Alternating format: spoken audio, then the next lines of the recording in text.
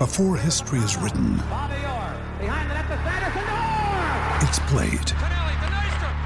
Before it's frozen in time, it's fought one shift at a time. Before it's etched in silver, it's carved in ice. What happens next will last forever. The Stanley Cup Final on ABC and ESPN Plus begins Saturday. We took it all. We brought them to our land. An endless night, ember hot and icy cold. The rage of the earth. We made this curse. Carved it in the blood on our backs. We did not see. We could not, but she did. And in the end... What will I become? Senua's Saga. Hellblade 2. Play it now with Game Pass. Batman Experience. Batman Experience. Batman Experience. Batman Experience. Welcome to the Pat Mayo Experience, presented by DraftKings, the divisional round picks against the spread. Super Lock competition still ongoing after 2 loses last week, so it's a tie. We keep it moving forward. I am no longer in this.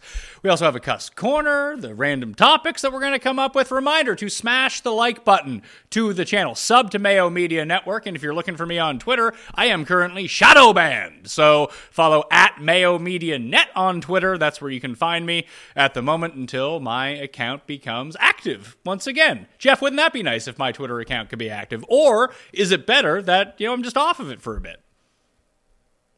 Speaking of somebody that has not really been on Twitter for a few days and doesn't carry it around on his portable computer at the moment, it's nice to have a box that's not yelling at you a fingertip away. It's been good. It's expedited my process.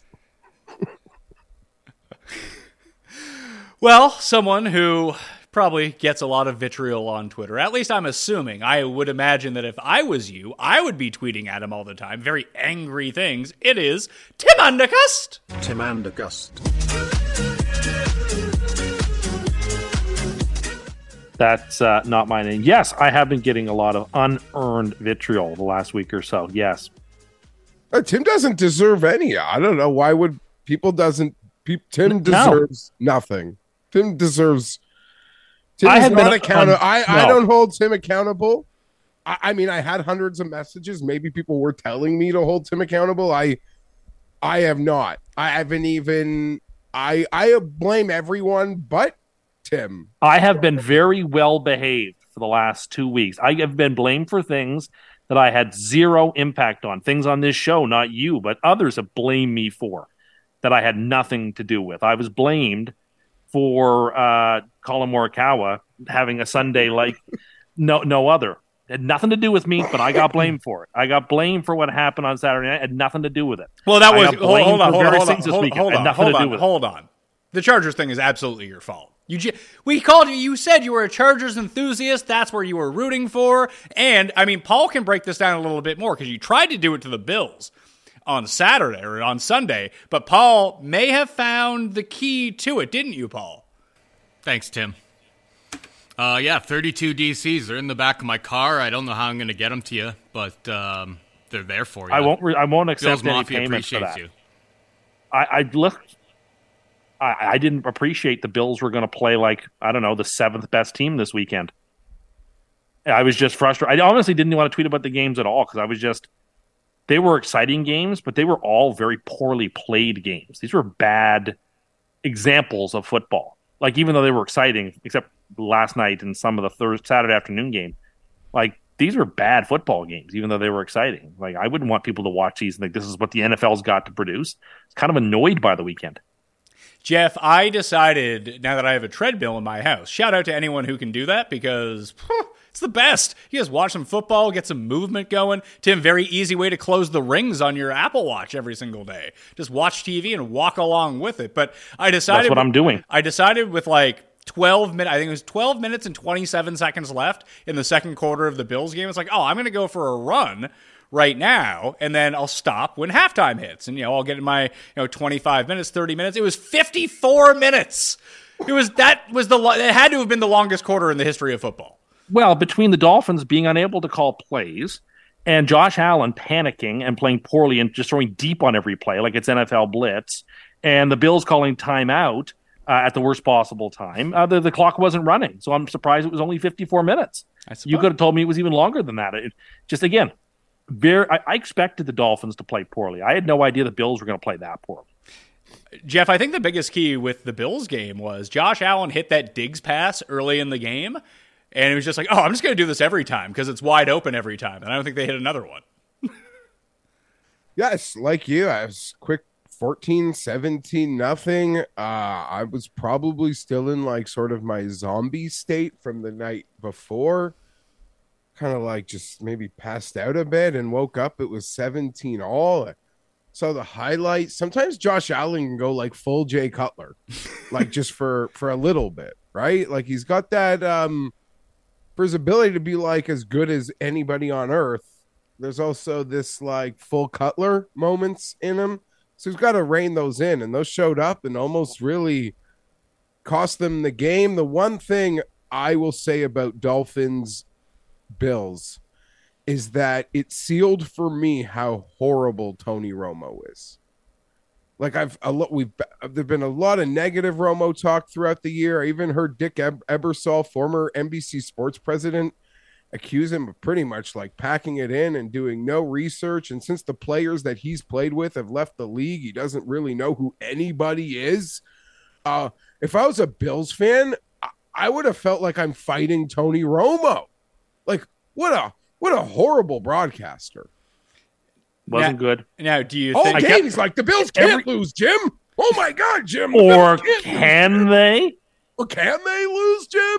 And the week before with the Hamlin return for a touchdown, Nance calls the play, sets it up perfectly to set up just crowd shots and cheering and let the moment hit. And Romo is just talking like nobody cares, man. He used to be good. He used to call the plays. We're like, oh, this is fun. Romo's pre-snap awesome. I swear, I don't know. I mean, he makes a fortune. He has the best life in the world golfing. But my takeaway from Bills Dolphins was the Bills played horrible, and if a good team was in there, maybe they would have lost. But Tony Romo is death to the ears. Well, I agree. I agree with that. I think that, I know CBS told him to stop calling the plays, and that was like the big part of his cachet. They were just like, man, you can't do this anymore. You're kind of ruining it for people. Although I really enjoyed it. I thought it was really interesting. Turns out people did not like that so much, at least in the executives at CBS. They just kept, every time they did a shot over to McDermott, all I could see was Paul talking about how this guy doesn't add a single thing to this team. And if anything, he hurts this team. And like McDermott had such a bad game. This defensive genius, they gave up 31 points to the Miami Dolphins. Well, those weren't his fault. The yards. Yeah. They did a great job. Yeah, the defense played really well against the quarterback you've never heard of. So they had the defense played like one drive. Terribly. The Dolphins had one drive. The Dolphins had like one drive of like 80 yards. It was like, whoa, they really moved it. They got lucky that McDaniel, again, supposed to be this great run-calling coach, again, one of the most overrated coaches in the NFL, throws the ball on 3rd and 19. You can never, ever, ever throw the ball there. That changed the whole complexity of the game. Yeah. Paul, right? He doesn't throw that pick there. Who knows? McDaniel did a horrible coaching job. McDermott just did an okay coaching job. I thought McDaniel knew exactly, like, we've got to be silly and take chances, and Waddle at some crazy, like, some drops. I didn't mind their strategy of straight up Chuck Kumalooing it deep because they knew they didn't have like drives in them. I actually thought for the most part, when they had the ball, they called to win. They just didn't have the pieces, or they didn't really know how to get plays in. They didn't get plays in on time. That's partly his fault too. Agreed, but Paul, you had something to say, right? Survive in advance. So the Bills did it. Congrats, Paul. Paul? I just wanted to let Tim finish his sentences and continue what he's doing. Just let the guy cook right now. Oh, okay. I like what he's saying. No, I'm just talking about this week's game. We'll get to the Bengals, who your opponents next week, who played even worse than you somehow. But like Skylar Thompson threw the ball 45 times Inexcusable in a game that they were leading for a good portion of the second half and in the whole time. Inexcusable. That Wilson had 10 rushes. I don't care that it wasn't to throw that ball 45 times at Skylar Thompson is coaching malpractice. There were lots of there's a lot of idiocy from NFL coaches this week. McDaniel is right amongst them. He did not have a very good December and January. He was a very poor coach in December and January, and he was a poor coach in the playoffs. And no one wants to admit it. But he was doing amazingly earlier in the year. He really tailed off the end of the year, and there's no argument to the contrary. The Dolphins averaged 2.2 yards per carry on 20 rushes in the game, and the amount of negative runs just was really putting them in a hole. I think that's why they stopped running. Every time they tried to run on first down, it was for negative 4 yards. Anyway, it was not the worst coaching performance of the weekend. Jeff, the worst coaching performance of the weekend is whatever the name of the Minnesota defensive coordinator is. He was holding his clipboard like calling plays. I don't think that there was anything on the back end of that sheet. That was the only thing that makes sense to me in that game. What an absolute disaster. What a great win for the Giants. The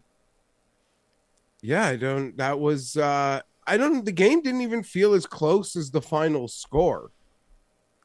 The Giants just ran drag routes over the middle of the field, and they were wide open every single play. I just eventually tell the middle linebacker to stand 5 yards to 7 yards off the line of scrimmage in the middle of the field. At least disrupt the route at some point. The weird thing about the Vikings, or at least in my sort of mea culpa about them, because as someone that had a future on them, I always acknowledged they were getting lucky, fluking, and I'm along for the ride. But when they were 8-2, I'm like, they've gotten all these fluky wins. They shouldn't be 8-2, but it's a rookie head coach, a new offense.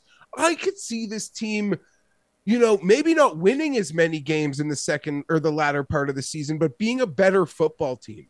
What actually happened with the Vikings down the stretch is they became a worse football team almost by the week. I don't know. They got worse. They got worse as the season. They got lucky early, and they got worse as the season went on. They never found a stride, and credit to the Giants in just a very well played game. And Daniel Jones was outstanding. And I love the drive that was just run Jones, run Jones, run Jones. It was just a very effective road playoff game. And like you said, they got what they wanted. They gashed them with the crosses and the running game. It never felt close, even though for huge percentages of the game it was close or tied. Mm-hmm. Well, what wasn't close was our record against the spread last week to winning money. I was 2-4. Cust was 2-4. The Coin won the week at 3-3. Jeff, 0-6. Tough start to the playoffs. So nowhere to go but up from here for you.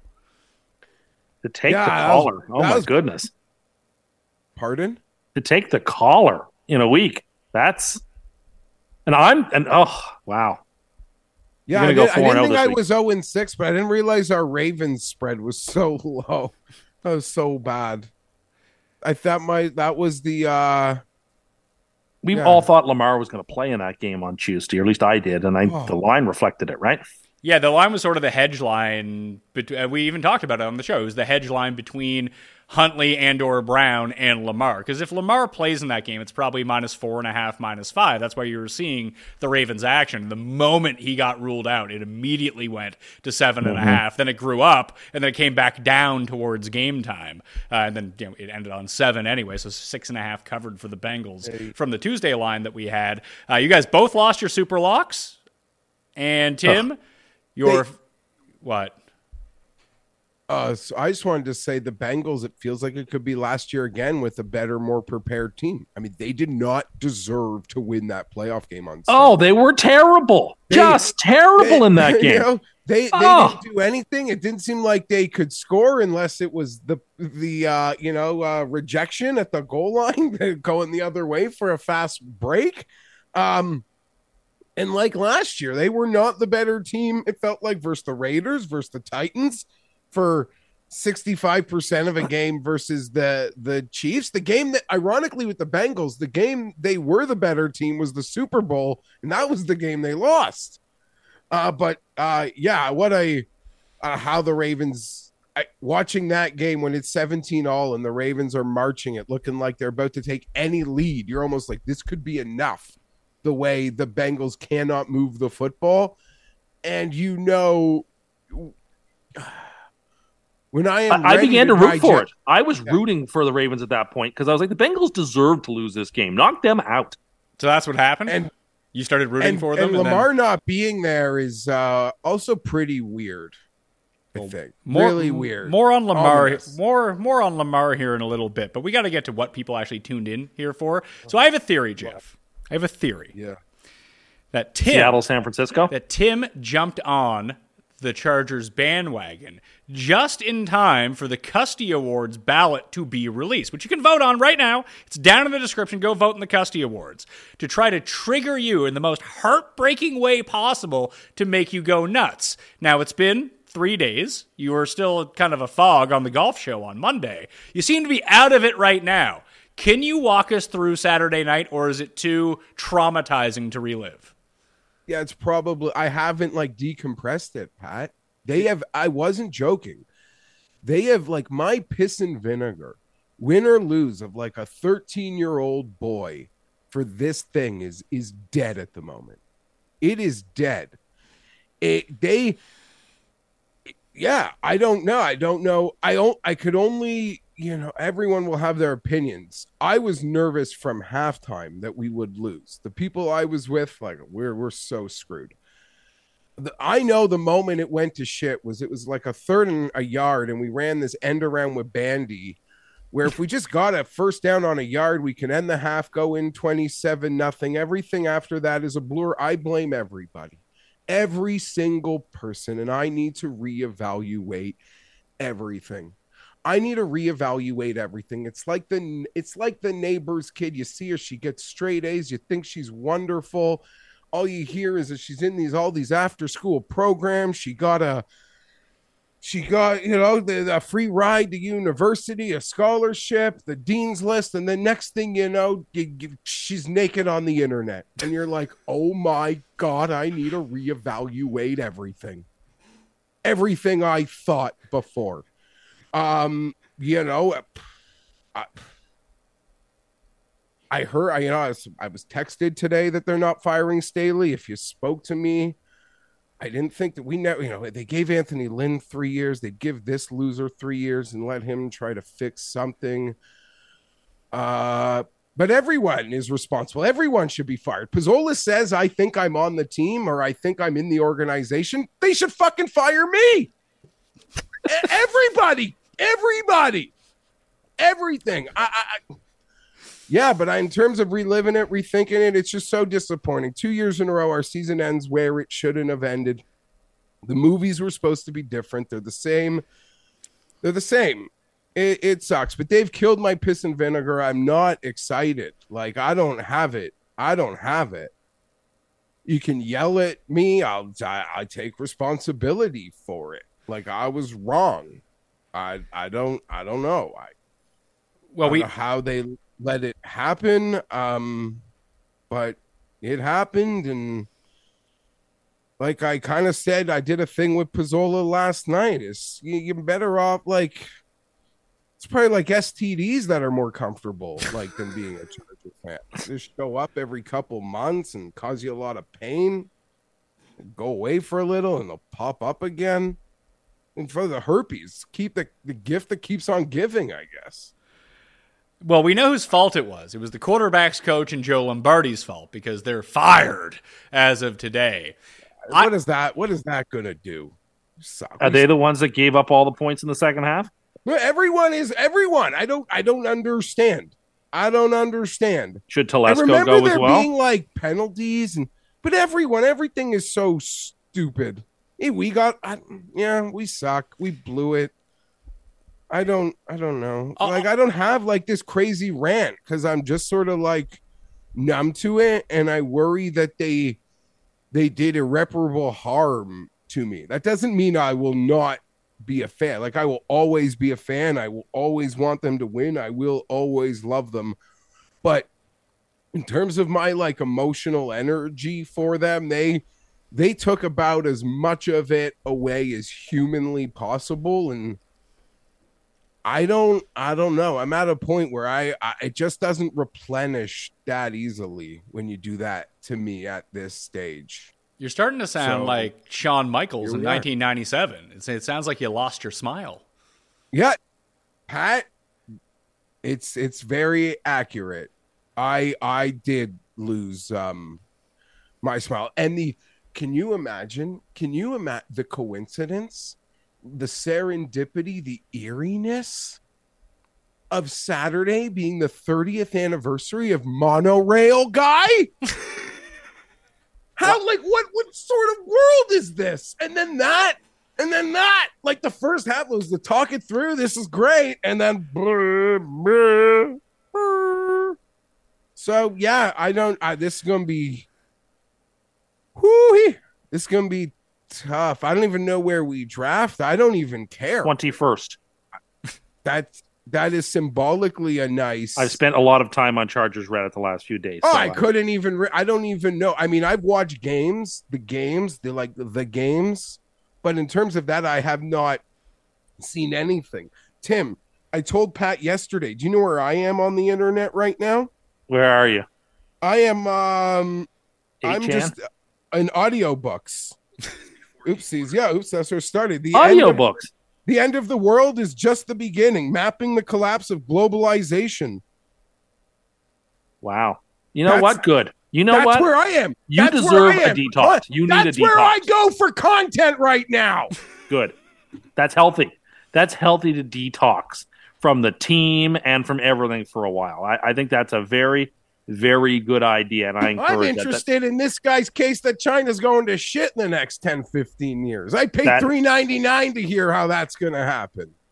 I encourage that. Maybe I'll give you guys a book report after. That would be a great idea. Little mail media project. It was just like our movie club that lasted one episode. We can do a book club that lasts one episode as well with Jeff's book report, which he'll try to do last second, but then he'll just get the Coles Notes version of it. Just like in college, I'm assuming. Yeah, I was not good. The Americans don't know what Coles Notes are, just like they don't know what chicken balls are. People, wait, what do you mean they don't know what Coles Notes are? Are they called something different? Yeah, Coles was like a store in Canada. Oh, so it's like Spark Notes? I believe it's Cliff Notes in the United States. Okay. Yeah. It's the same. Are you saying you didn't spend a lot of time in the Western Ontario Library, Jeff? Settle down, Tim. No, I mean, I'm sure you did. Listen, it was very, very wood paneled mahogany. Yeah, I was. Did you use the microfilm and the microfiche? Did you use that? No, that was never my thing. So yeah, listen, I liked that. It's gonna hurt. I wanted to play in the game this weekend. I would have been so excited to be in Kansas City. Yeah. So we suck. And it sucks. I'm not even excited for a schedule. I'm not excited for a draft. I haven't decompressed. I'm sure there's going to have to be roster changes. I don't know. I don't know. Jeff, how do you feel about the Chargers not firing Brandon Staley because they're too cheap to eat the $4 million? Yeah, I don't even know. I think they really like him. No. Kept Anthony. This is a part of a larger conspiracy, Tim. And you know how this works. It's not the $4 million that they're worried about eating. And maybe they are. And if that's the case, I think it was you who actually pointed this out. We were having to talk about it, that if the $4 million is really going to make or break you, sell the fucking team, like, this is ridiculous. Yeah, but you're not even a real franchise. I don't think it's about. I'll honestly tell you, I don't think it's about the $4 million. It's not about the $4 million. It's about the $100 million they'd have to shell out for Sean Payton if they fired Brandon Staley, and they don't want to do that. So you got to keep Brandon Staley to have that shield of not bringing in Sean Payton and turning over organizational control to him. It's true. The pressure would be too great on them. Hold on. I don't disagree. And I am somebody that on this show, on anything I did, like the Sean Payton to the Charger talk was so irresponsible from people that seem to have a long-standing working knowledge of the league, right? Like, wasn't I always like, these people have no idea? Like, why do they talk like they have an idea? I don't understand. Why would it have to be Sean Payton? Like, could they not fire Staley and hire anyone else? Like even if they like why is it Staley or Payton in this theory, or that is the theory? I don't understand that. Because you keep Staley or you hire some other Brandon Staley type guy, some hot shot coordinator, you bring him in and hopefully, it's not even really turning it around. If you look at it objectively, it's been 2 years with Staley now. They just missed the playoffs last year. They get to the playoffs this year. So they've improved year over year. Maybe they'll win a playoff game next year. That's my point. They kept Lynn. Sure, but you have the chance to go get Sean Payton right now. And if Staley was gone, it would be clearly the number one destination that Sean Payton would want to go to. And you'd be like, hey, you have this coach who's an offensive guru who's going to bring this super team with him. You have this quarterback in place. You have this defense in place. It only makes too much sense. But they don't want to bring him in. They either can't afford to bring them in. They don't want to give the control to him to bring him in. So the only way to really block that and block all the rumors for that is just keep Staley. No, if you're Telesco, you want to have a job, which you probably don't deserve. So there's no way you're going to fire Staley. Yeah, well, what's the internet saying? Why does he have a job? There are a lot of people saying because he drafted Herbert, and therefore he gets to be bulletproof. Herbert was the guy that fell. There are people who seem to say that he's got a get out of jail free card for this because of that. There are other people saying clean house. They had 4 active receivers. There was some significant roster flaws that led to a lot of things that happened. They would have had 5 active receivers if their coach had, had a no, brain. but I'm saying they never got Jalen Guyton was their deep guy. He got hurt in week 3. They never replaced a true deep guy. There were just a lot of things that were roster malpractice that I don't think drafting Herbert. I don't know either, Jeff. It's not like they traded up to be like, we want Herbert. We identify Herbert. If they thought Herbert was so good, they would have jumped in front of Miami into the Giants pick and they would have drafted Justin Herbert. Right? You're right. No, and actually, I find that the commentary has been very mixed about everyone. Mixed on what? Some people think, there's no reason to let Staley go. It's not, he's making improvements and this team is going to get better. And there's other people saying that Staley and Telesco are the problem, and that Staley's the one that let them run 8 times only in the second half. Or everyone's the problem. Well, they also this is it, right? Run for shit. Well, it's not only the lack of running and keeping the clock moving, because they were keeping the clock moving with these short passes at a pretty decent clip. You talked about it wasn't Lombardi's fault that he didn't give up all the points on defense. Well, he probably could have limited the Jags' possessions if he started snapping the ball with 3 to go in the play clock instead of 17. Or stop calling short passes because Justin Herbert can't stop having the ball tipped at the line for some reason. He's 6'10" and every other pass gets deflected. Makes no sense. Everyone bears responsibility. I am quite pleased Lombardi is gone. They were never paying Sean Payton ever. And they're never trading a first round pick and paying $20 million. It's not them. And I don't think that's going to be the Arizona Cardinals either. So maybe Payton waits a year. I have no idea. Can I ask you about Joey Bosa? That's all a blur. I know he misbehaved and he's responsible. And if you want to yell at him, I'm not going to stop you. Well, Staley will say you should yell at him because Staley didn't. He just firmly handed him his helmet. And then he threw it on the ground again. That was that disrespect is so great. Yeah, yeah. Shame. And that's why I guess Staley benched him the rest of the game. I feel great. Shame. I'm not looking forward to any of it. If you give me the schedule right now, I wouldn't even look at it. Yeah, you would. It's a tough schedule of teams you have to play. It's a tough. I wouldn't. I swear to God, you. I am not. I haven't watched anything, and this is the real hard part because for someone like me, I like to hear it all, and I don't know when I'm going to be able to go back and listen to the post game stuff.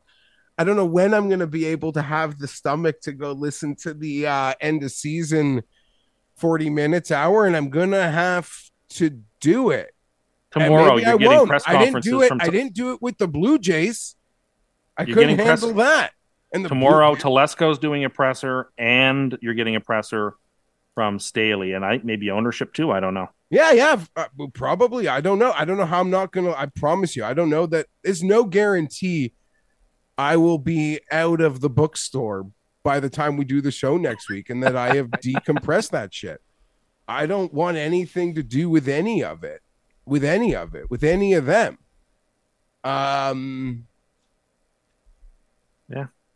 Yeah, I don't. In closing, I will only say it's like the lone bright spot, and you kind of saw it play out again this weekend in football. And you see why they have the 7th seed. There was a lot more entertainment for a lot of teams, and it was, I guess, fun. But the teams are bad, and making the playoffs, like, if you can't make the playoffs with 7 seeds in these conferences, as we've seen them, like, you're shit. You never deserve to be in the playoffs. And unless, assuming maybe Justin Herbert wants to leave, I don't even know if they consulted him on this Staley thing. But with Justin Herbert, I like to think that there'll be a good chance they can be one of the 7 seeds. And again, if you're not in the playoffs in the NFL, you must be really bad. Because we're watching really bad teams play in the playoffs for 2 straight years now since they put that in, or maybe more years. It's the 3rd year of this.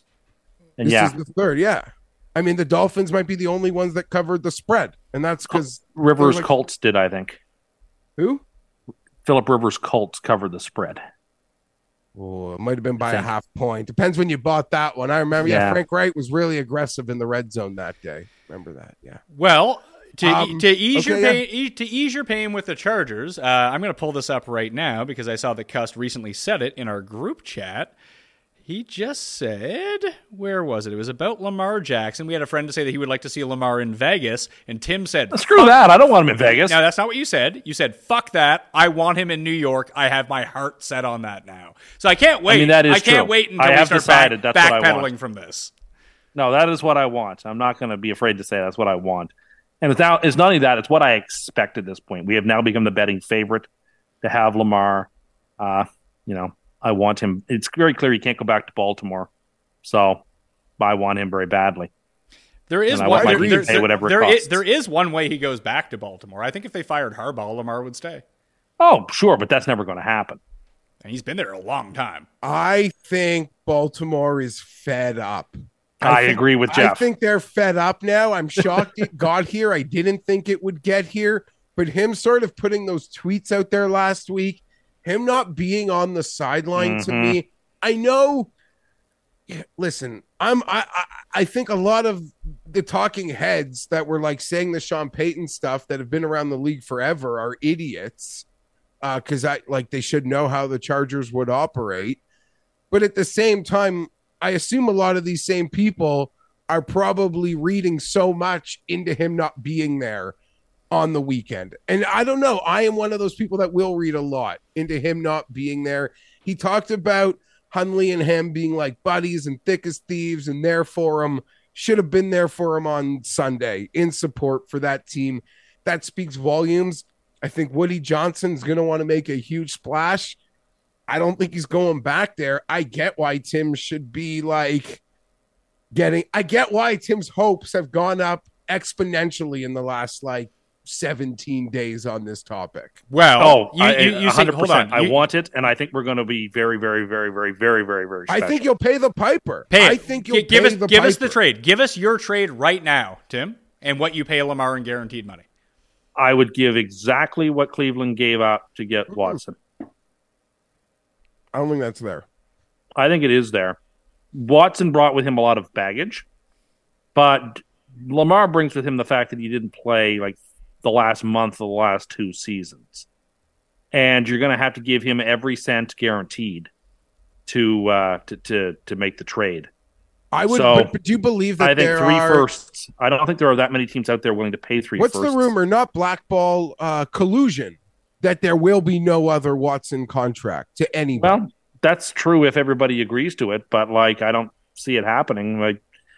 Denver and Cleveland both gave up the world for their quarterbacks, and Lamar's better than either of those guys. But he does bring a risk factor. He also brings a unique risk factor. I think that NFL people think that Deshaun Watson is better than Lamar Jackson. I don't think that that's true. I don't think most people think that. If perfectly healthy, Lamar's best is certainly better than Deshaun. But now the perfectly health and he's all, like, now he's availability is just kind of not been there. I like Lamar, but there's some argument to the case that the money the Ravens would offer him this year would be less than what they offered him last year. Yeah, they'll franchise and trade him. That's what's going to happen. And then whoever trades for him will redo his deal. And there will be suitors. And like if it costs 3 firsts and $275 million guaranteed, Mr. Johnson's a very wealthy man. He can afford that. Would you do 3 firsts and Sauce? I would have to probably say yes, I guess, as much as I hate that. It's too much. As critical as a cornerback is, and cornerbacks are critical, Lamar is the best quarterback in the league who will become available. I think the Ravens would run for 3 first rounders. Oh my God! Sauce. Oh yeah, absolutely. I think they might take 2 firsts. I gotta say, I don't think that it takes that much. Here's what the Texans got for Deshaun Watson. They gave up Watson in a 5th. They got 3 first rounders, a 3rd rounder, and a 4th rounder, and then they guaranteed him the gigantic contract. So we've seen this trade just happen with the Texans. We just saw the Broncos do it with the Seahawks. None of these trades have worked out. I don't think people are lining up to do this at this point. It's going to be like the Rudy Gobert thing in the NBA. It's like, 4 first-round picks. No. Maybe we don't do that one again. Lamar's younger than both those guys, and Lamar's ceiling is higher than both those guys. The risk factor is clear. The risk factor is undeniable. But you're not getting Lamar.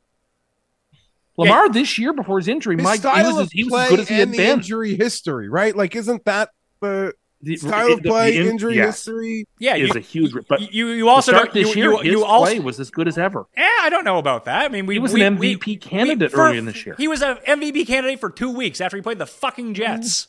And then we got deeper into the season and we came on this show every single week and be like, man, the Ravens just can't score. They keep moving. They were like the Bucks. They played all these crappy teams to these close games. But the Ravens also don't have anybody outside of Andrews. They don't have any. The Jets have a really, really, really, really good wide receiver and a really, really, really good running back and an offensive line that, when back and healthy, is intimidating. So, and they have draft picks. So, if they have to give them away to get Lamar, you know what? I don't trust this franchise to use those, even though we hit 2 home runs on our 2 first-round picks this year, and the one we traded for, Jeremiah, I don't know whether he's going to pan out, but it's like we've tried it every other way. Let's try this. This might work. I would rather go out on my sword trading for, one of the very, very best quarterbacks, the best quarterback available for trade that my team's going to see in quite some time. And, I don't. The thing is, I think there will be Carr for free. I think there's a lot of other teams that are going to be in on this. It won't just be the Jets making this type of offer. Is the problem? I think that whoever Lamar goes to, Lamar is going to be good. I don't think he's going to win anyone a Super Bowl. If you want a chance at winning a Super Bowl next year with minimized risk, basically just run back the Favre playbook. Give the Packers a 1st and a 3rd for Rodgers. And just try it for a year. See if it works. I'd be okay with that. It's not my number 1, obviously, at this point, but I'd be okay with it. Sure. I would rather do that than give up the entire chest for Lamar. Rodgers holds too many. He'd have to agree to it. Which I think that he would. He would just. Him in the New York media with how he likes to. He also doesn't like Brett Favre, and he would be traveling the exact road as Brett Favre. Except he'd win. Except he'd win the Super Bowl, according to you, because that's what would happen if Rodgers got traded to the Jets. You'd be on here going 17-0 Super Bowl. Well, they would have won that Super Bowl if Favre didn't get hurt. Well, if they have Rodgers, then if he doesn't get hurt, then obviously they will win the Super Bowl. I am not going to say that I would be upset if we ended up with Aaron Rodgers. I'm just saying that's not my number 1, but I'd be okay. Honestly, a competent quarterback this year would have won 10 or 11 games. They won 7 without competent play. The Jets were better when healthy than 4 or 5 of the 12 teams that made the playoffs this week. The Jets there's green shoots. The Jets are plus 250, the favorite to get Lamar Jackson, but they're also 4-1 and the favorite to get Derek Carr when you look at it too. And these two markets are a little bit different. They're not near the highest. They're way down on the list to get DeAndre Hopkins, by the way, Tim. So I don't think they're going to get DeAndre Hopkins when it comes down to it. But with Lamar, it's the Jets, the Falcons are the two favorites to go and get him. Ooh. And then the Raiders and Panthers, then the Commanders and Patriots. How pissed would you be if Lamar went to the Patriots? And the Jets got Mac Jones out of it. Well, that wouldn't happen. I don't think they wouldn't take him back on a trade, but or take him at all. But it's just like, I would be fit to be tied. I would be a very unpleasant person on this show. I'm not prepared for that type of negativity. So he's gone then, right? Lamar is gone. I don't know. If you don't show up, you don't go to the sidelines of a playoff game that are like 15 minutes from your home team's city, essentially. Like, come on, man. You're done. You're done. You're not coming back. That seems like an ear. And like Jeff said, Baltimore seems just as pleased to let him walk out the door. I think both sides. No, I don't think they're pleased. I just think they're exhausted. They feel like they have gone down every road, and they just forbid to do the Watson deal because, again, he has an injury. It's a bad deal. History, yeah. That's why you don't do it. And the Ravens, it's a bad deal by and large, for the past 20 years, the only have been thing a very worse, smart franchise. But the only worst thing to do is not make the deal. Unless you're willing to tear the team down to the studs and rebuild completely. Because, like, having one of those best quarterbacks is kind of the only thing that matters. What did they win with Lamar? Nothing. Well, they went to the playoffs multiple times. Had opportunities to win Super Bowls? Not really. They won one playoffs. Like in baseball, the playoffs are. Oh yeah, you're right. You're right. Miami had a really good chance of winning the Super Bowl this year. Thanks. No, but it's like baseball. That the playoffs are a one game, and even more. It's a one game sample size. It is not like crazy things happen. Yeah, it is. It's exactly like it, if not more red. Crazy nonsense happens in one game, and you're done. Sure, but then you still have to win 3 more games. I don't think you're understanding my point. What I'm saying is that to evaluate how useful Lamar was to the franchise by the fact that they didn't win a lot of playoff games is sort of a very weird and dumb metric. Like, if getting into the playoffs and having a chance to win playoff, to get into the playoffs and give yourselves every opportunity to win. But they're not doing that. Which they did. They didn't, because they were pretty crappy in all those playoff games outside of one. No, that's not true. That's not true. Which ones in what losses did they look overly impressive in? They were every bit the equal of San Diego when they lost to them. They were every bit the equal of the next year when they lost to Tennessee in a weird game. We dominated them. Yeah, but the score didn't say that. Because look what we do when we should be up 40. Well, that is fair enough. Like, the only game they were really outclassed in really was the Buffalo game. So does everything for the future of this guaranteed QB stuff, it probably all depends on Burrow then, right? Like, because he can change how it goes for everyone going forward, because everyone can just say the Watson was a circumstantial one-off. The Browns are the only team in the league willing, dumb enough to do that. But Burrow, I guess, will probably be able to alter the course of all of it, potentially, maybe. That could happen, or unless the Chargers decide to get out, which I doubt they do. But it's not like, if we're going to talk about a poor franchise like the Chargers, I mean, we're going to mention the Bengals in the next second. But didn't they sell off their naming rights? Bengals own their own. At least the Bengals own their own stadium, and they sold off the naming rights finally, so they can probably pay for Joe Burrow. Fine, but at least the Bengals are a real franchise. At least they're trying. The other one was, did you watch the Brady presser after the Monday Night Football game? I saw clips. I fell asleep. I didn't watch. I wouldn't want to, but had I been awake and it happened in my living room, I would have walked out and went to the bedroom. I think he's playing. I think that, thank you was to the Tampa media. So I would agree with Jeff. He'll be playing, but not in Tampa. Although at DraftKings Sportsbook right now, for which team will Tom Brady take his next regular season snap has to happen next year. Tampa Bay is the favorite at 2-1. The Raiders are right behind at plus 250. The Niners, Patriots, Dolphins, Giants, Jets, Titans is that entire list. Raiders. If Brock Purdy didn't exist, maybe it could be San Francisco, but Dolphins would be perfect for him. The Raiders, they would be perfect. Devontae Adams and Josh McDaniels. He did not move into a race car bed to play football for 3 more months. That's how it, like, he did not do all that to play football for 3 more months. And he didn't play badly this year either. It's not like it wasn't like he was the main reason why Tampa sputtered. Their just lack of talent and poor coaching did them. And Mark Davis would eat that up in an instant. Well, isn't that also another super poor franchise? Yeah, but okay, there's still a salary cap. They can still pay a quarterback $35 million, $40 million a year. Like, they don't make the external revenues that some other franchises make, but their ability to play a salary capped NFL roster isn't an issue. I stand by Miami. That would be the perfect place. Well, that's interesting. You feel so bad for that. Because let's be honest, Tua probably can't play next year. If he does, he's that would be terrible. No. I don't know. He seems like a smart guy who's going to get good advice to say it's time to hang it up. Maybe he does. Tua loves football. Hope he doesn't. The one thing about Tua, his love of football might be my favorite thing about him. He's probably willing to die on the field. I'd go so far to say Tua was probably a little jealous of Hamlin because he wants to be the guy that lights out on there. I don't know about that. No, I mean, like, Tua's gonna die. Like, Tua will die he will not be stopped. They're not stopping his career. He will rather go out there and be vegetabled. Well, he loves it too much. They're gonna make him sign. They're gonna make him sign that waiver that Shark had to sign in any given Sunday to play after he had 3 concussions in 5 games, which I don't think is a real the question is what the Dolphins look to do. But what are the?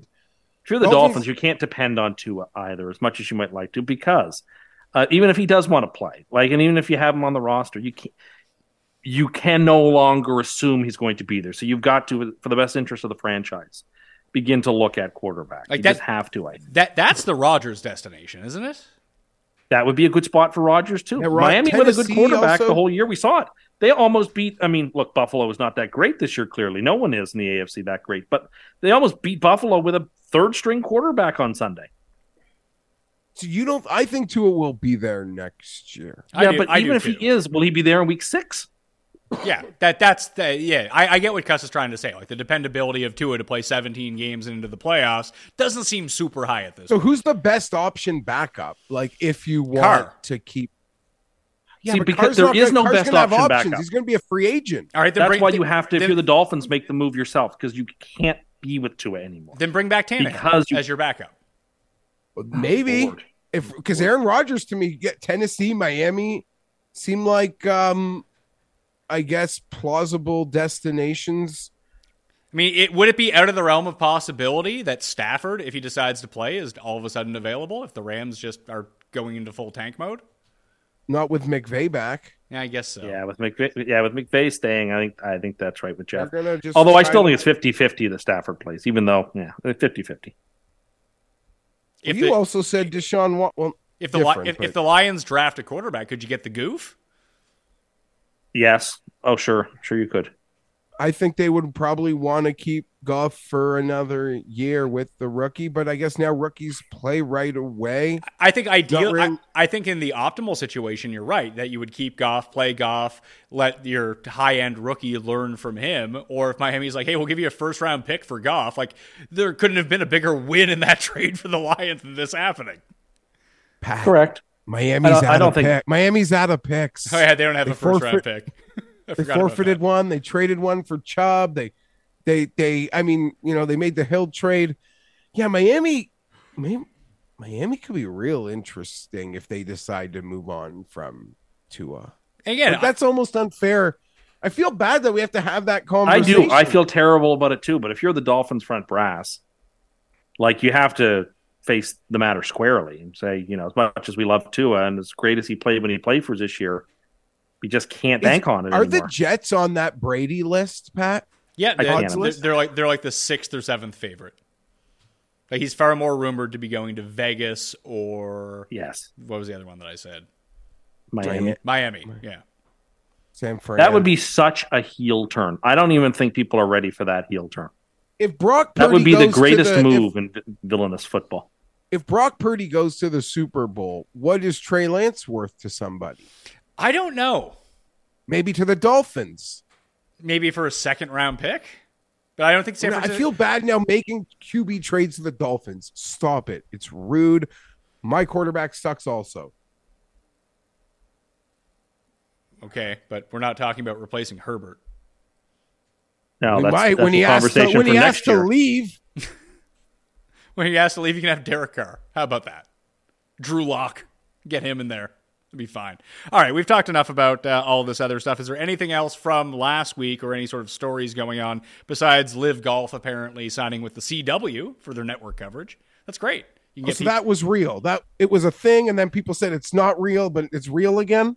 Outkick is reporting that Live Golf reportedly set to sign TV deal with CW Network from an hour ago. As I'm looking to this, Sports Illustrated is reporting it. I don't know. For something that starts up again in a month, like year to date, I give them credit, tons of credit. Year to year, it didn't exist a year ago to what it is now, to the roster they have now. That's credit. That's a win. But I really thought from year 1 to 2, there would be a lot of finer edges that they would be able to figure out, things sort of calm down. They're not doing it all on the fly by the seat of their pants. But as their season is a few weeks away, it feels like it's very much still flying by the seat of their pants. Live Golf. When is your Team 4 Aces sweater coming in? If Live Golf didn't actually exist, if they didn't play the golf or there was no tournaments, I feel like it would have exactly the same traction as it does right now if it was just reportedly going to happen. It would be brilliant social media marketing. Why even have it? We signed all these guys. Okay, that's great. At least they wouldn't be losing the money of actually putting on the golf tournaments. Yeah, but you have people who have been lifelong fans of Ironheads GC who don't want to lose their fandom, by having them not play. Or the Crushers. Don't forget them. I liked when Bryson said that the franchises are going to be worth billions of dollars at some point. It's such a ludicrous league. I mean, as I told you, I thought Greg Norman should have been Sportsman of the Year in the same way that Time Magazine gives Person of the Year, not to the best person, but to the most influential. I think Greg Norman was the most influential person in sports last year. And yeah, I'm with Jeff. I'm surprised that with a month to go before Mayakoba, you basically, what does Live up to? No one has any idea, really. Their full schedule is not even out yet, for heaven's sake. They're busy negotiating with Vince McMahon. Or they're busy investing into Live bots to troll Jeff. No, none of that. God, none of that. We're good. Another person of yours who's a rival, Jeff, certainly took victory laps this week on Twitter, which I'm sure you'll be glad to I forgot about that. Yeah, Acho was all taking over victory laps. Whatever, sure. Exactly. I don't need that. I don't need that poison at my fingertips. It's just a weird. The guy's played 3 years. If you want to die on the hill that Justin Herbert isn't good, that's weird. I saw some people who I really like who are very, very popular on the internet, with anti-Acho tweets, pretty much saying he's probably the weirdest guy on the internet or on Twitter. Weirder than you. I was gonna say, probably isn't the weirdest guy. Just gonna say he's probably not the weirdest guy on the internet. just gonna put that out there. That's probably not true. No, I don't know what it was. I have so many. Good take, TC. Honestly, you think my dog died? The amount of messages I got, and some of them are so. Oh my god! You think that think that your dog died? I was getting DMs "Can you check in on Jeff to make sure he's still alive?" And it wasn't just 1 or 2 that I got. Paul was getting them too. I think people really overrated how into this you were. We could almost do a segment of me reading some of these messages. At least, did you get? Here's the question: did people reach out to you in DMs, Jeff? Oh yeah, express condolences. That's the best. I knew that I didn't reach out because I know that I wouldn't want anyone talking to me after that type of a loss.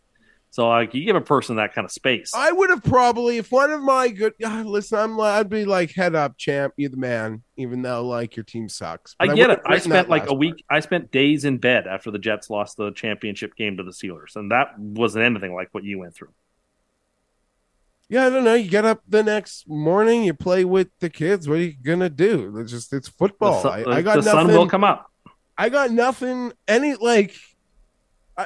I got nothing to actually complain about. This hobby that I like, I enjoy watching football. I have a favorite team. They let me down a lot. That's weird. I don't know. It is worth pointing out, though, when something awful happens to Jeff like this, his team loses, people are checking in for his well-being. When this stuff happens to Tim, it's the exact opposite ratio of this stuff happening, isn't it, Tim? Yes, people take real delight in my misery, and that's fine. I understand that. You know, I'm not a sympathetic character the way Jeff is. I get that. People feel for Jeff. People want, whatever. That's okay. We took it all. We brought them to our land. An endless night, ember hot and icy cold. The rage of the earth. We made this curse.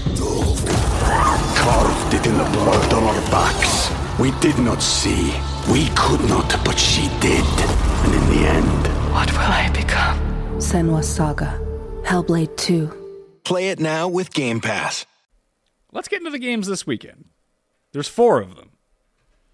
The first one is in Kansas City. The line is -8.5 at DraftKings Sportsbook right now. 53 is the over-under. We got Trevi versus Mahomes. I mean, Steffi Graf, Jeff, was down 2 sets and on match point, and got the break. Ended up coming back. What are the chances that Lawrence and the Jags are this year's Bengals from last year? This should have been me. I should have gotten to go. I would have strolled that parking lot in a Derek Thomas Pro Bowl jersey, eaten your ribs, and then done subpar barbecue. What? Subpar barbecue. You've never been to Kansas City, have you? I've had Kansas City barbecue. How have you had Kansas City barbecue yet you've never stepped foot in Kansas City? They have Kansas City style barbecue. Well, it's like saying if you haven't been to Chicago, you've never had Chicago style pizza. Like what a dumb thing to assume. I would not hold on. I would not assume that I knew what good Chicago style pizza was if I hadn't gone to Chicago and had the pizza. It's not like going down. Good Chicago pizza is Pizza Hut. That's what he considers deep dish. Well, that is deep dish, but it's not the same thing. I've actually had Chicago-style pizza in the Chicago airport. But Carolina barbecue or New York barbecue is better. New York barbecue better than Kansas City. You've also never been to New York. You've never been to Brooklyn. Not true. I've been to New York. The airport. When you were stuck on the tarmac with me for 3 hours? Yes. I was also in Newark once in the airport. That's not even in New York. What's your case again for New York barbecue being like you saw some Instagram? It's not covered in those unnecessarily sweet sauces, which is what Kansas City barbecue. And if you ever buy the Kansas City style barbecue sauce from Heinz, what you'll notice is it's way too sweet. Carolina barbecue is more mustardy. I've had that at like smokehouses around here. Yeah. Delicious. Carolina barbecue or New York barbecue far superior than Again, and St. Louis style barbecue is like tomato sauce, which also sounds terrible. Kansas City barbecue, not that great. Football team, not that great, but should cover the spread. Well, Jeff, everyone should go vote in the Custies right now. You said you were going to campaign in Wisconsin this year. I don't think that Tim's going to Missouri. He's giving that one up. Yeah, I don't think that one's Tim's yours. I'll be campaigning, but there was just an incident in house this week. So, and as you noticed, we suspended the campaign. We didn't take shots. Listen, I didn't notice because, as I said, I didn't have that box, that little bird yelling at me. But just like last year when you tripped and we sent out that tweet saying that the campaign felt bad for you, and we gave our condolences. So as you went through a tough stretch this weekend, we as a campaign went dark. It was the kind thing to do. I appreciate that, but it would have just I assumed in like having all those mentions, then somewhere there was some campaign pieces. But if it didn't happen, then no, it didn't. Sportsmanship. You know what I went. Yeah, I like to think I would have done the same.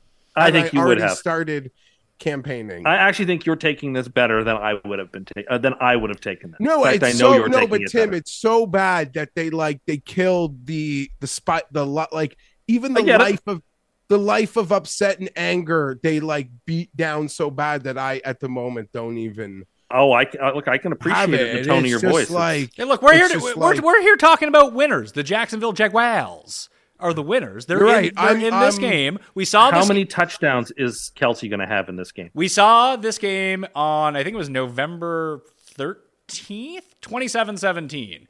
And I think the Jags won the turnover battle in that one, +3 or something like that. And Kansas City just stomped a mud hole in them. It was just whatever match was going on, you hear the glass break, Stone Cold runs out and just wipes the floor with everyone. Remember we were watching that game? Whoever the hell number 5 is on the Jags defense, remember he was everywhere in that game just committing penalties? Everywhere. Constantly.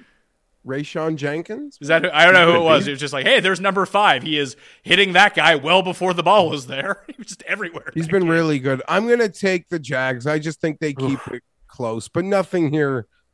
Surprise! If Mahomes wins by 21, or if the Jags just keep it sneaky muck. I have no opinion. I hate this game. I don't even want to watch it. I like Jacksonville too, Tim. I don't think Jacksonville's defense can hang with what the Chiefs are going to do. I mean, like I said, Jacksonville is the worst in DVOA against tight ends. Kelsey happens to be the best tight end in football. That alone militates against Jacksonville. I mean, they lost by more than that the last time they played. They lost by more than the spread. I thought the spread would be a little higher. I thought it was going to be 9.5 or 10. Did they onside kick and get it in that game too? Am I misremembering? They could. That? I don't remember. You could be right. The who's Hart? They have the backup tight end. Let's play his props. Hartman or something. He's caught some big plays. I don't think he's on the team. No, I don't know. It's 84. He burned the Chargers. He's burned a lot of. Gray. What about Gray? Gray would be perfect to score a touchdown in this game. Noah Gray. You're thinking of Justin Watson, I think, who's actually just a receiver, Jeff. He just burns down the field. No, there's a backup tight end that's been real sneaky. I think this game is going to play it a lot like the San Francisco-Seattle game, and that the Jags will keep it close early, and then eventually the Chiefs will take control and just squeeze the life out of them. It could be a revenge game for Blake Bell, who used to be on the Jags, who is the third string tight end. Mart Bell? Yeah, Mart Bell, one of the killer dynamos. Tim, you're 100% right in that regard. And we see that a lot in the playoffs. I certainly would have no interest in teasing the Jags. Even at 15, there's a floor here that could get just really silly. And every team except for Tampa led at some point in the wild card weekend. Oh, wow. Cool. I agree with you, Jeff. I like the Jags to cover. I would not tease this up because I could see that losing pretty quickly too.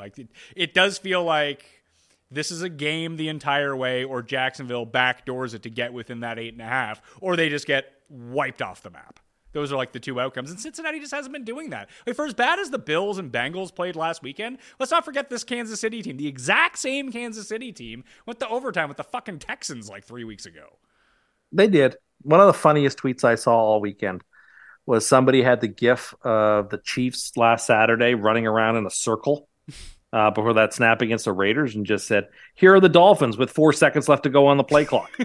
Jesus I lost it. Whoever tweeted that out, that person was a genius. I would check, but I can't do Twitter anymore. So that's unfortunate for me. You have to screenshot it and send it to me, please. Okay. But, never mind. It's so nice a day or two without Twitter. Yes. I keep saying, I hope they shut Twitter down. I mean that. Well, that means it's going to be around forever then. You've now reverse cursed it into being around forever. I'm just going to be shadow banned forever. I don't know how that works. Well, I took because in the Dolphins game, when I was watching it, there was whatever the third down was, where Tyreek Hill was like big and up, and Jalen Waddle coming out of the huddle, like giving him a pep talk after they broke out of the huddle. It's like, this is very clearly going to Jalen Waddle on this play, and it did, and it wasn't even close. So I took like a video of it and posted it, and I think as I posted copyrighted material, I got banned. Oh no! Is there any way out of this? Yeah, I just have to stop tweeting for like 3-4 days, and I should be back. Okay. That's why I moved. People should follow the alternate site. Yes, at Mayo Media Net. That's where I'm looking at it right now. So I can use that to tweet with the peoples, and I'll be tweeting out their show. I got to leave mine dormant. At least that's what we think is the way to get back in on this one. So Jags for everyone except for Tim, who's taking Kansas City -8.5. Yes. Okay. Teasing them down. Oh, you're teasing them down to how many points? To 2.5. This is going to be, I just did the huddle on Odds Checker with Ross Tucker, and this was his Super Saturday special. Like, when you look at -8.5, -7.5 for the 2 Saturday games, everyone is teasing those teams down and putting them together. So be yeah, afraid. It's like the college football, not like, the Michigan, Georgia teaser. Well, I agree in part, but I'm not teasing the other game down. Well, see, it's funny, and maybe this is a bit of a zag for me. So the Saturday night game is Giants at Philly. The Philly is favored by 7.5 points coming off their bye week. Obviously, the Giants look fantastic. Daniel Jones plays the best game of his career. Funny thing, Jeff, you know that his 2 best games this season, you know what they had in common? The Eagles? No, they came against the Vikings, who can't play fucking defense. Yeah, makes sense. I love the Eagles in this game.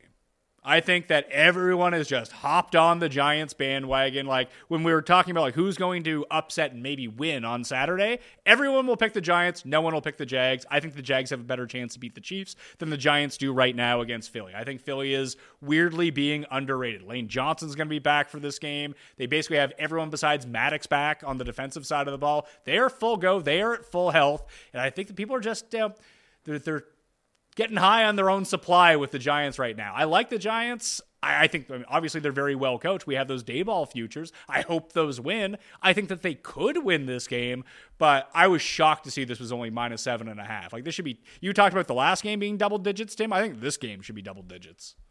Well, all fair. Couple of reasons that I think it isn't and why I like New York. First, the Eagles, when was the last time the Eagles played a good football game? It's been a minute since the Eagles have looked good. They basically before Jalen Hurts got hurt.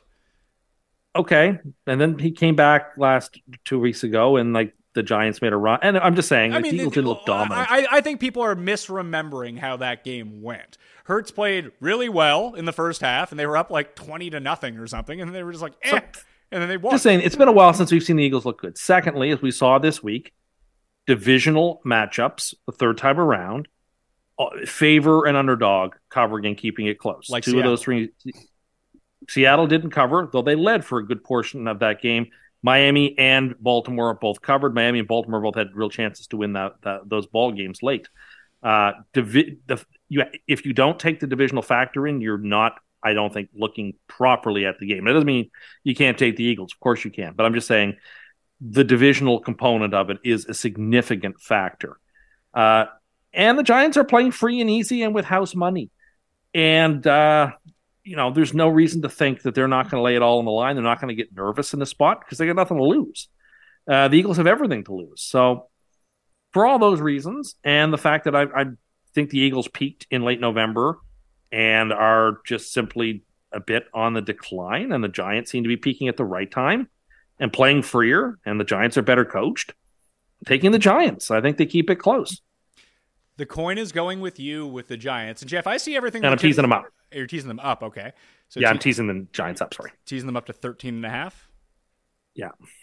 I see it. I get the reasons to take the Giants in this game. I just happen to think that people are wildly underrating Philadelphia right now, who was the best team in the league all year. I'm with you, Pat. I think the line is still probably a little bit low for me. I like Philly with the time off. Am I concerned that, they got to start it up again? Of course. They can't start flat. That could be a concern, but I'm going to take Philly at home here.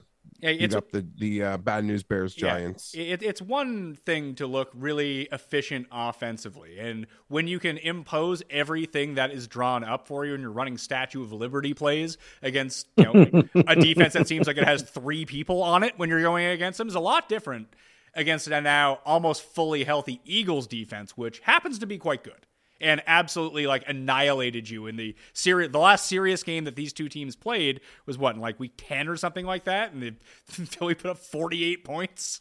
Yeah, but the Eagles, like I said, I really think the Eagles peaked. I mean, that was their last great game, was this at the Giants. Well, that was 2 months ago. Yeah, I agree. And then the next week, and the Giants have played great. And so, I mean, the next week, played great. They still lost to these same Eagles in week 17. No, but they literally played nobody. No, nobody. The Eagles had to play. I understand that, but let's see. Who have the Giants played? What were the great games? Was it their tie with Washington? They beat the shit out of the Colts, who we think was the worst. Well, beating Washington in Washington was a huge win. It was, but the Commanders aren't good. They lost to the Vikings, who they just ended up beating. They're a good team. They deserve to be in the playoffs. They can win this game. I just think that the Eagles are in the tier with the Chiefs and the Niners, not. There's so much closer, I agree with that. And the Giants aren't. I agree with that. But you're asking me to give them over a touchdown in a playoff game, and I just don't see it. Sorry, I don't. All right. Gets us to the midway point of the show, which means it's time for a mini version of Cuss Corner. Cuss Corner, it's Cuss Corner. Cuss Corner, it's Cuss Corner. He's got the hottest takes with the highest stakes. He should be president of the United States, but it's Cuss Corner, it's Cuss Corner. Cuss Corner, So I saw something today, and it sparked an idea in me. There is a local place that's offering this contest where if you eat a huge pizza, you get it for free. It's 7 pounds of pizza. And you also get money, and the money donated to a charity in your name. So you don't even get the money. And it occurred to me, why aren't restaurants doing this all the time, all over the place? This would be such a great idea. If everywhere, if a Chinese restaurant had a big massive pyramid of chicken balls that you had to eat in 30 minutes, or if a sub shop said, here's a 12-foot hoagie that you've got to eat in an hour or so. It's great publicity. You can give money to charity. People would be desirous to take on that challenge. It would be fun. Why aren't more places doing these types of contests where it's eat something massive and get it for free and get some money and for charity? If not, then, you lose and it keeps the stakes going. It would be so much fun to do.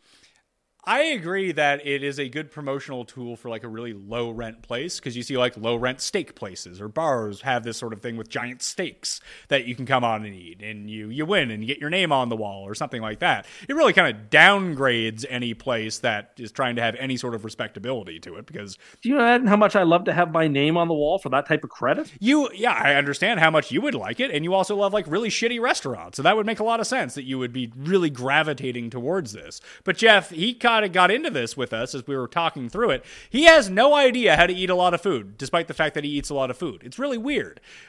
Tim, give us your initial strategy for eating the 7-pound pizza. And you get to do it with another person. It's not just you. You get to do it with another person. Sure, you and your teammate. I show up with the tank as empty as humanly possible. I don't want there to be anything but empty space for the pizza that I'm going to deposit in there. See, Jeff, do you think that is a good strategy or a bad No, that's strategy? a horrible strategy. Exactly. I know a lot of people have probably had this happen where you really eat so little that you're so ravenous that you order so much food, and then 5 bites in, I don't know what I'm trying to say. You're not nearly as ravenous, or it doesn't have the effect, but I don't think that is a good strategy. This is all grotesque, and I feel like I've said it before, but I did this once, and my name is on the wall. I don't even know if it still exists. It's Shula's Steakhouse in Tampa. I ate one of those things, and then I was on a trip for Jay's spring training in my younger years. And did you have the tank empty when you got there, or had you eaten 3 bags of chips and a half a case of Diet Coke before you got there. Apparently you're supposed to do. No, see, this was Tim's 2 options because we told him like this is a terrible idea because when you don't eat and you're like starving yourself, your stomach is going to shrink, so you're not going to be able to actually pile in any of this food. You're going to hit a breaking point, and you're just not going to be hungry anymore. And you're not going to be able to eat it. And then Tim counters with, "All right, well, I'll drink a 6-pack of Diet Coke and have 2 bags of chips." It's like, well, now you're completely fucking full.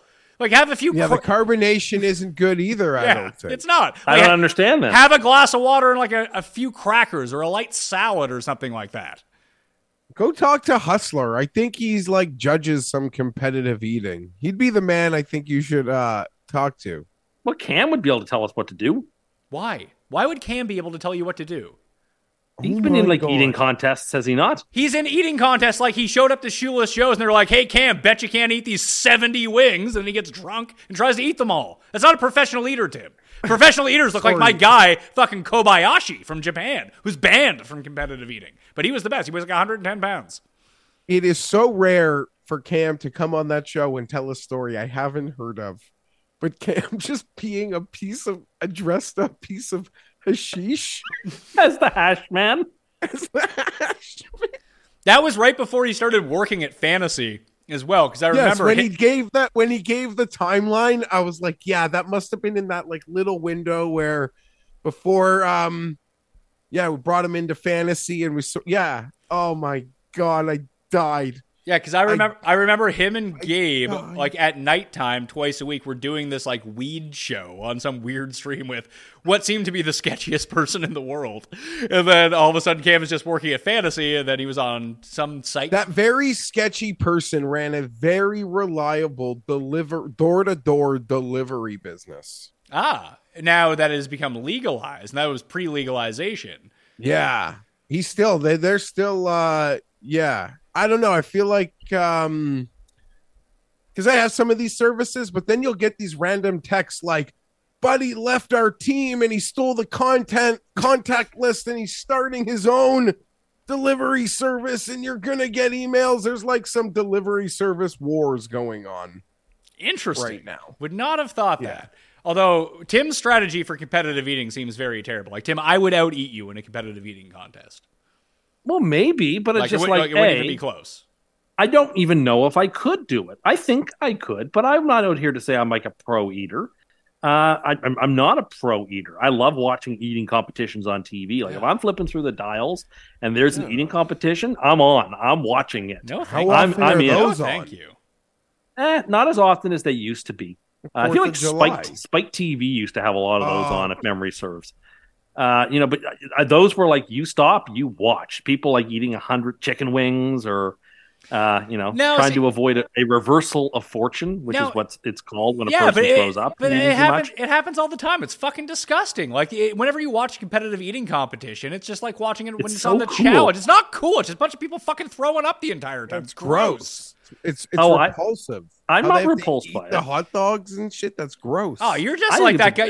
I remember when in like the late 90s, Jeff, and you could get Jerry Springer Too Hot for TV on VHS. And the very first one was the guy who was like having beats to women throwing up on him. I think that's Tim. Oh my goodness! Wow. No, what I'm saying coming is, out, I think it's really tough. And then Steve Wilkos would be there before he coached the Panthers. It was a whole thing. I just think it's really Jeff the Vomit guy. It's just really hard to eat competitively. And like, I just think it's interesting when people do it. And I think it's good publicity for these restaurants. And I think that more places should do it. No, Pat nailed it. It's like a low rent restaurant thing. It's like a wing joint. Like, come see if you can beat the guy's record for Armageddon wings. You want the place where you got that table side Yukon gold mashed potato. Those sorts of places don't offer these low rent. You're right. Come here, gorge yourself like an animal. And the places that you're talking about, the low rent places, a lot of the time can't afford to be putting on these sort of promotions, just giving shit away for free. So it's a give and take. Make it a really tough challenge. And there are consequences if you fail. You have to pay for it. Okay. I just think it's this week. What's that? I hope he's got something else. Hey, listen, we're into week 20 right now. We're running thin here. I'll cobble together a best of, and we'll be good to go. I did have something for him. Oh, yeah, no, almost on the same vein of this, because we were arguing about Tim's favorite Chinese place last night. We were just sending him all the one-star reviews. We weren't reviews. arguing about it. You came out of nowhere with these nasty reviews that you were posting in our chat thread. They came out of left field. We weren't even having a chat at that moment. The thread had been silent for a couple hours, and you just come right aboard me, like trying to, to commandeer my vessel like a pirate on the high seas by swinging across with all these terrible, Yelp reviews or whatever, which are not consistent at all with the types of experiences I've had there, and B, I'm not even sure are on the up and up. Yeah, it's funny because there was the reason that I came up, because I read this negative review of the place, Jeff, and the way that they described why they hated it is exactly how Tim would describe why he likes it a lot, which I just thought was hilarious. You're right about that. The first one was like, oh, there's way too much sauce on the chicken ball. Oh, you just want to eat dry batter then? That's what you want? Like, get bent. You want lots of sauce on the chicken balls. That way you can pour it on your rice or pour it on your egg rolls, or you can pour it on stuff. Sort of like health inspection. Like, is this sort of like just a conditional pass kind of place? Oh, yeah. I mean, the last place that Tim was big on, like the really shitty steak place that he loves going in our region, there's two of them. One of them just closed due to lack of interest, and the other place hasn't closed yet. Oh, it hasn't closed yet, so you can keep going to it. The only one that will now remain open continuously gets shut down because there's mice shit and everything. Come on, Tim. Steakenstein? Yeah, that's the place. Yeah, I looked at the menu and I was just like, nah. Yeah, the $7 steak wasn't doing it for you. We'll go somewhere else. But I will say nothing but nice things about those places. They've always treated me well. But one thing that I'm a loyal customer. You're not. I'm a loyal customer. No, I go to places. I go to different places all the time to actually try them. And then if I go back to a place, it's usually because I like it, not because I had been there before. Yeah, no, I'm a loyal places customer. Where the maitre d' might know him, and it's a nice place. There is no maitre d' at this place, Jeff. No, I'm talking about the places where Tim's like at the. I get recognized at McDonald's during Monopoly. I get recognized at McDonald's during Monopoly. Pat is loyal at places with like a maitre d'. They're like, hello, Mr. Mayo, welcome back. I mean, I don't really frequent the same places all that often, to tell you the truth. I generally, like, if something new comes up, I like to try that, or if there's a place I haven't been, I'll go out of my way to go to a place that I haven't been versus consistently going to the same place. There's a few places that I've gone, like, if I know, like, I'm going out with Tim or something like that, or I have friends in town, I'll bring them to a place that I know is pretty good, but if it's just me and my wife going out, then, we'll try wherever. I like what I like. And I like to patronize the places that I like to patronize. But you don't know what you like. As soon as I moved back and we started going to all these new restaurants, all of a sudden these new restaurants have really moved up your power rankings. They were always there. I don't think I've disliked one of them. I think that I've really enjoyed them. But you would have never gone there, ever. You would have never tried a new place. Probably not. But shouldn't that give you an indication that maybe you should be trying some more places? That all of these other places that you went to are pretty good? I have nothing against trying new places. Nothing against that. But it's just like, I also do believe in loyalty as a customer. Why? Just the way I was raised. There is no loyalty in being a customer. That doesn't make any sense. The company should be loyal to you, not the other way around. Well, they continue to put out what I think is a delicious product. I mean, is it delicious? Can I tell you? Oh, yeah. Go ahead, Jeff. Sorry. I feel bad, but I'm happy at the same time. Literally up the street from me just opened a pizza joint that is like my favorite in the city. When somebody who does pizza reviews was in town, I think it was one of his top Toronto scores, maybe his top Toronto score. Now, does this new place also have a big anti-vax agenda? No, you're talking about a barbecue joint I liked in an industrial part of town that the guy went hardcore anti-vax, and that was barbecue. Did you have to throw the sauce out? Did you have to throw the sauce out? I never saw the sauce again.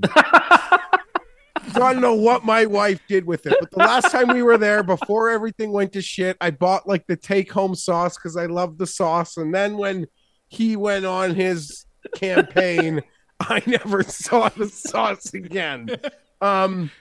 But there's this little Italian guy that's got a pizza joint down the street, and I feel Is his name Little Caesar? No, it's like DiVincenzi or something. Anyway, I felt so bad. Hey, I felt so bad for him that I bought a pizza from him last week, even though I wanted the newer place because I'm like, this guy's so screwed. And I like this man, and he makes a decent pizza, but he is so screwed because this place just moved in, and he's in big trouble. Okay, see, I can see more of it in, like, that is a mom and pop shop. Tim is loyal to fucking, like, McDonald's. Well, yes. But that's not the only major company I'm supportive of. No, that's the thing. Like, Jeff is trying to support, like, local community, small business, and you're like, I support major corporations. They have my loyalty for life because I'm a loyal person. Like, that's ridiculous. I mean, if there were mom and pop spots, there's a coffee shop that's by my place. It's sort of mom and poppy that I go to on occasion. On occasion, but you go to, like, Tim Hortons and Starbucks every day. Well, that's what I like. Okay, then there you go. Okay, never mind then. Oh, actually, although I really haven't recently. What? I think I've been to Tim Hortons once in the last 2 weeks. Well, you live by a Starbucks, so that helps. I live by a Tim Hortons as well. Yeah, but Starbucks is better. I've been to Starbucks twice in the last couple of weeks. Oh, you're really cutting down on the caffeine, huh? Well, I'm making coffee at home or whatever. Yeah, well, Jeff, the point I was trying to make like 10 minutes ago, and I got completely sidetracked from, was around here, the portion sizes are way too big. And then people complain that the portion sizes aren't big enough. It's truly confusing. Like, how much food do people need? People want as much food as possible for as little money as possible. I know. Would you say that they're like way bigger than here? Yes, it's like being in America. Like, it's the first thing that anyone, Not like, quite. for America, I mean, it's pretty close compared to, like, not quite. Coming from Toronto to here, like, it's outrageous. It seems very different than, like, one thing non-Americans will tell Americans about going to America is just the amount of food that shows up when you order something is fucking mind-boggling. Insane. Somewhat like I'm used to it. I love going to a good American like eatery and the amount of food will get put on your plate. But if you're someone that doesn't travel and you're literally just going to the States and you order a meal, they put 3 meals in front of you. Yeah. Compared to literally the serving sizes we get here. And maybe people are looking at like, well, that's the case, Feinberg. How are you so fat? Well, Billy likes soda. But yeah, no, it is. Yeah. Unless you like the Cheesecake Factory opened here a few years ago, you can go there. You get your American style, portions. Yeah, there's a few places where you can go to get giant. I'm pro portions. big portions, by the way. No, you guys shit, are both anti big portions. No shit, Tim. No, but you can take it home with you. I don't mind big pork. I'm not complaining. Yeah, I think it's actually a weird corner to be in. To be pro small portions is a very weird corner to post up in. Yeah, it's yours. You can have it. But I think it's very strange. I'm pro big portions. And if you can't eat it all, take some home. I also think there's no shame in taking home leftovers. None at all. I just prefer, I mean, what was the main reason? Like, you're doing a great job getting slim and trim, Tim. I will give you a lot of credit for that. But what was the one piece of advice that I gave you off the hop that you started doing? Well, you gave me several pieces of advice. Well, in terms which I've been trying to follow. In terms of plates. Eat off my salad plates rather than my dinner plates. Because why is Which that? is what I have been doing. Because why is that? Because it seems like you're eating more because it fills up more of the space. Yeah, and the portion is way smaller. Yet guess what, Tim? You're still full. Yeah, like I made one of those bird's nest type Chinese noodles or whatever yesterday. I thought it would be way too small, but it filled up my salad plate. Yeah, it filled up your salad plate, and then you were full. Now, normally, if you had the big plate, you would have probably made double and ate double what you had. But I usually have to chug like 2 or 3 bottles of water afterwards to feel full. But whatever, I do it. You could just wait, and then you would feel full. All I'm saying is that the reason that I'm not pro big portions, like sometimes, yeah, gigantic portions are hilarious, like at an all-you-can-eat breakfast or something like that. Every now and then, but every meal that you get around here is just, it's 3 times the meal that you need. And then people eat it, and then they complain that they're super fat. Well, but you don't need to eat it all. You can take it home. I don't think anyone's telling you have to.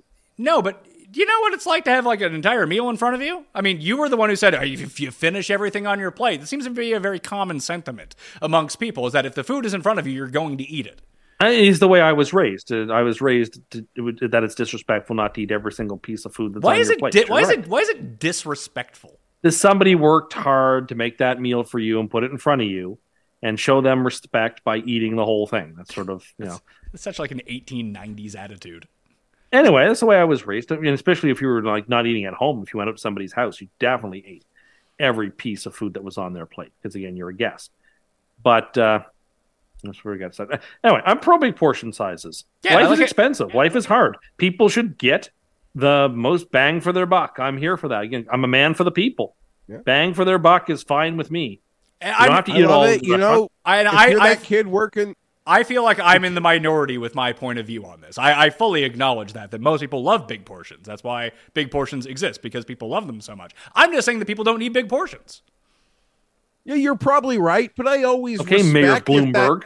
I always respect if the guy at Duke's wants to top off those fries extra nice, or when you're going for ice cream and the kid with the scooper, puts a little on top. Is Cam, our friend Cam, always. Oh, there are McDonald's. I mean, when you go to those, when you go in person, there were days at McDonald's I wouldn't order certain things if I could see who was working, and I would order certain things if I saw who was working, because I knew they'd give me extra or wouldn't give me extra. Oh my god! You can just order. More. Working. Cam would always work the ladies with the ladle at the Chinese, be it the noodles, the chicken balls, whatever. Work that ladle extra hard. Sure, why not? I'm just saying that it's unnecessary, and I think it causes problems. I agree. I'm not. You call me Best Bet show. You ask whether people are pro small portion sizes or big portion sizes. I mean, I've already acknowledged what, Tim? What did I say? That you think you're on the minority. Although I don't know that you thought that at the start of this conversation. I mean, I'm not an idiot. I'm not you who thinks that every opinion that I hold is the majority opinion. I don't know. You seem to think that your opinion is the majority opinion almost all the time, actually, I would say. No, I would say that I believe that, I mean, against you, when you make some sort of outrageous claim, then I am very good at differentiating between when I think that I'm right, which I think that I am about this, although I don't think that people agree with me on it. That's two separate things. I'm a very good arbiter of what people think and what people don't think, especially when it pertains to your ridiculous comments.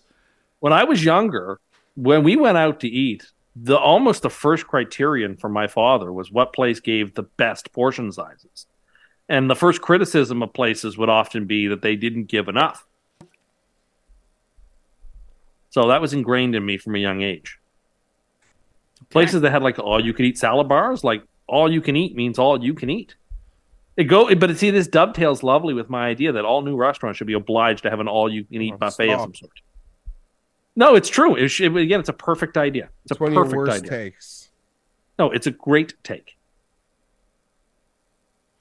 Let's get to the next. It's a great take. It's not a good take. Can I actually? Yeah, Pat, go ahead. Sorry. Yeah, go ahead. I have one thing that needs to be addressed here, and I feel like it's so common sense. Or sorry, not common sense. I feel like a lot of people have thought about this, and maybe it's even been discussed.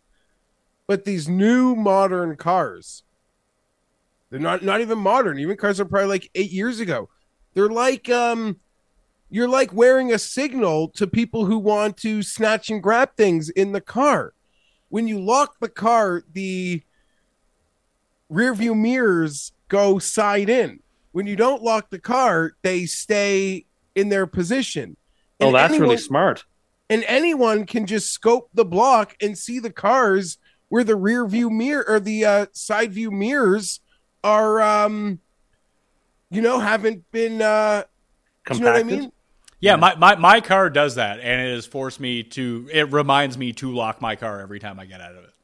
It is a clear signal. Like they literally, your car is like wearing a sign that says "rob me." Now, I understand it is the responsibility of a person to lock their car, but I don't think if I don't lock my car, that my car should stand out because it's not locked in a way that locked cars do. Well, I don't know if there is a way to turn that on or turn it off. I have no idea, but you have the trade-off of, did you forget to lock your car and someone's going to break in because they see that, or just the chances of someone knocking off your side mirror go through the roof if it's like that. It's like 50-50. Yeah, well, I mean, that's exactly the sort of person that I'm talking about. The guy that just texts when he drives the entire time and might sideswipe a whole bunch of cars and knock off their mirrors and just keep on driving. But it's a parked car, it's 50-50. It's a parked car, it's 50-50. You don't need to stop, Jeff. I guess, but I just picture like Joe Pesci and Daniel Stern. They can just drive the block and see who's left, who hasn't hit lock tonight. Yes, because there's one set of thieves that were really good at their job. It was the sticky bandits. Well, that's how you succeed in life. They only got out because there was a prison riot for a second crime spree, which they also got caught in like 3 days for. I never understood why they just left the kid alone. Okay, he's got photos of them. This is the thing about two that always got me. Okay, they have photos of Marv and Harry breaking into the toy chest. They are fugitives from the law who broke out of prison. Their photos are everywhere. Why would anyone be surprised that they're at Duncan's toy chest committing crimes? They are escapees from prison. Of course they're out doing crime while they're on the lam. Why would they chase the kid down who put them in prison and fight through the house because he had photos of them when they already had their photos on America's Most Wanted every Saturday for breaking out of prison? Explain to me that. And you're the same one who drafted Home Alone 2 over Home Alone in our best Christmas movie. It's a better movie. Really? It doesn't mean it doesn't have a... It sounds like it might be full of plot holes. Although it has a plot hole you can drive a Mack truck through. That doesn't mean it's not a better movie. It's just more entertaining and fun. But why do they care that the kid has photos of them? I don't understand it. Let's get to the Sunday games. The Bengals are 5-point dogs in Buffalo. The over-under is 49 in this game. Spread keeps growing towards the Bills, although I don't think that anyone would feel comfortable taking the Bills at this point with jittery Josh at quarterback. It was funny. I mean, for as much as you mentioned it, Tim, and the more that I scoffed at it, like we kind of got the entire Josh Allen experience in the first round of the playoffs. Now, I don't know if that was just him getting it all out of his system, because he still made like the crazy plays that you would want to see Josh Allen make. Like, oh my God, he made that throw. That's fucking incredible. And I wasn't joking with Jeff at the beginning, is when he got all that confidence early about making the big play, it's just like, hey, I'll just do this every time. Instead of taking the world's easiest passes to move the ball down the field. Like, it was just very poor decision-making, poor play calling. He never really ran in the game, which I thought was really strange. So you have the entire Bills side. And I actually thought their defense did play quite well, especially on a per-play basis of shutting down, it's Skylar Thompson's not Joe Burrow, put it that way. But 3 O-linemen out for the Bengals now? Like, eventually there's a point of no return, isn't there? Miami had a bunch of offensive linemen out. Didn't seem to affect them. They were outgained by over 200 yards and probably close to 3 yards per play. So it did actually affect them greatly. I don't know. Every year when the Chargers are done, I give Paul and the Mafia my support. They have my support. Oh, I see. You're allowed to support other teams. I see how it works. But God forbid I do that. Jeff isn't Excuse cursed. me? God forbid I support other teams. I'm very consistent. Yeah, you didn't just try to curse your friend Jeff's favorite team out of nowhere. I'm just saying. Since when are you a Chargers fan, Tim? Your team was still alive, and you were like giving me your support. If my team was eliminated, I always caveat. If you won your Week 17 game, you would have made the playoffs. Yes, I know. So I'm just saying, your support was unwanted and premature. I am just saying, like a lot of people around me, we kind of either hate the Bills or love the Bills because we're so close to them. I like the Bills. I want to see something good for them, their fans. Paul's mom, Morency, Brian Blessing, forever. I'm supporting the Bills, so I'm going to pick the Bills. And Pat kind of alluded to it. Like at some point, the offensive line, I don't know, that feels like a difference maker. This is more of like a heart than head pick, but I would bet the Bills. I'll probably be real money betting the Bills. Mafia. More importantly, did your friend and his son attend Orchard Park on Sunday? Yeah, he did. Yeah, he did. The both of them. Insane. Yeah, insane. Have you spoken to him since? And was it as vicious as we anticipated? I would just say, yeah, don't worry. My head coach is still dumber than him. I'm going to take Cincinnati. I'm just going to take a blind play on Burrow in 5 points, and I bet you by the time, unless something significant happens to the injury report, this line's just been growing all week long. That maybe you get 6 by the time that Sunday rolls around. So I'm just going to blindly back Joe Burrow here for them to cover the spread. Why is the line growing? The offensive line. People are like genuinely concerned about it. Yeah, and I've been thinking about this because, like, you think of all the important positions, like, aren't the Bengals every bit as good, if not better, at every single important position, just about?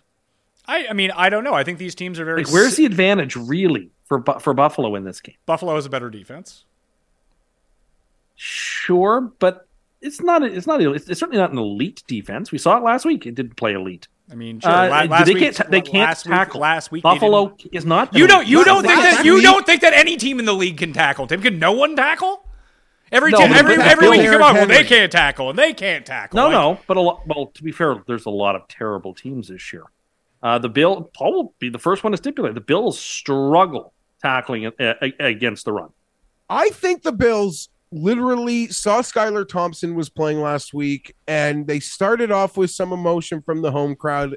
And I don't know. I don't think they even gave like a full. I think they underestimated the Dolphins. That's a concern. That's concerning in terms of like. You're probably right, but how maybe well that's prepared also, they are. That's also human. That's also human nature. So I'm not gonna. I'm not really. I don't know. I've already said this is like a head pick more than a heart pick more than a head pick. So I'm not gonna add any logic. I apologize for interjecting. I'm on the Bills. Although I saw this stat on Walter Football that Joe Burrow was 31-11 ATS when not favored by more than a touchdown. I assume that includes college, or no? That's only 42 games. No, yeah, that's his ATS record when he doesn't have to cover by a touchdown. He's a machine. So Pat's on to something. With that, I'm betting Burrow. I'm taking points. Yeah, I think these teams are pretty equal, minus Josh Allen did get sacked 7 times against the Dolphins because they were just going all-out blitz the entire time. Why they kept taking those shots, but I think almost everywhere. Like the defense for Buffalo is better, the run defense is better for the Bengals, at least it has been in the second half of the season. The pass defense better for the Buffalo Bills. The offensive line is still better on the Bills right now against this banged-up unit. Everyone else is like kind of a push, to tell you the truth. Like Chase is great, but so is Diggs. Joe Burrow is amazing, but so was Josh Allen. Like, these are very similar teams. Yeah, they are similar. Both gave very poor performances, I thought, last week. I'll take the 5 points, but I will tease this game over. Cincinnati. There'll be quite a few points scored. Oh, to the over. So you're teasing the line down to 43, over 43? Correct. Okay. That is correct.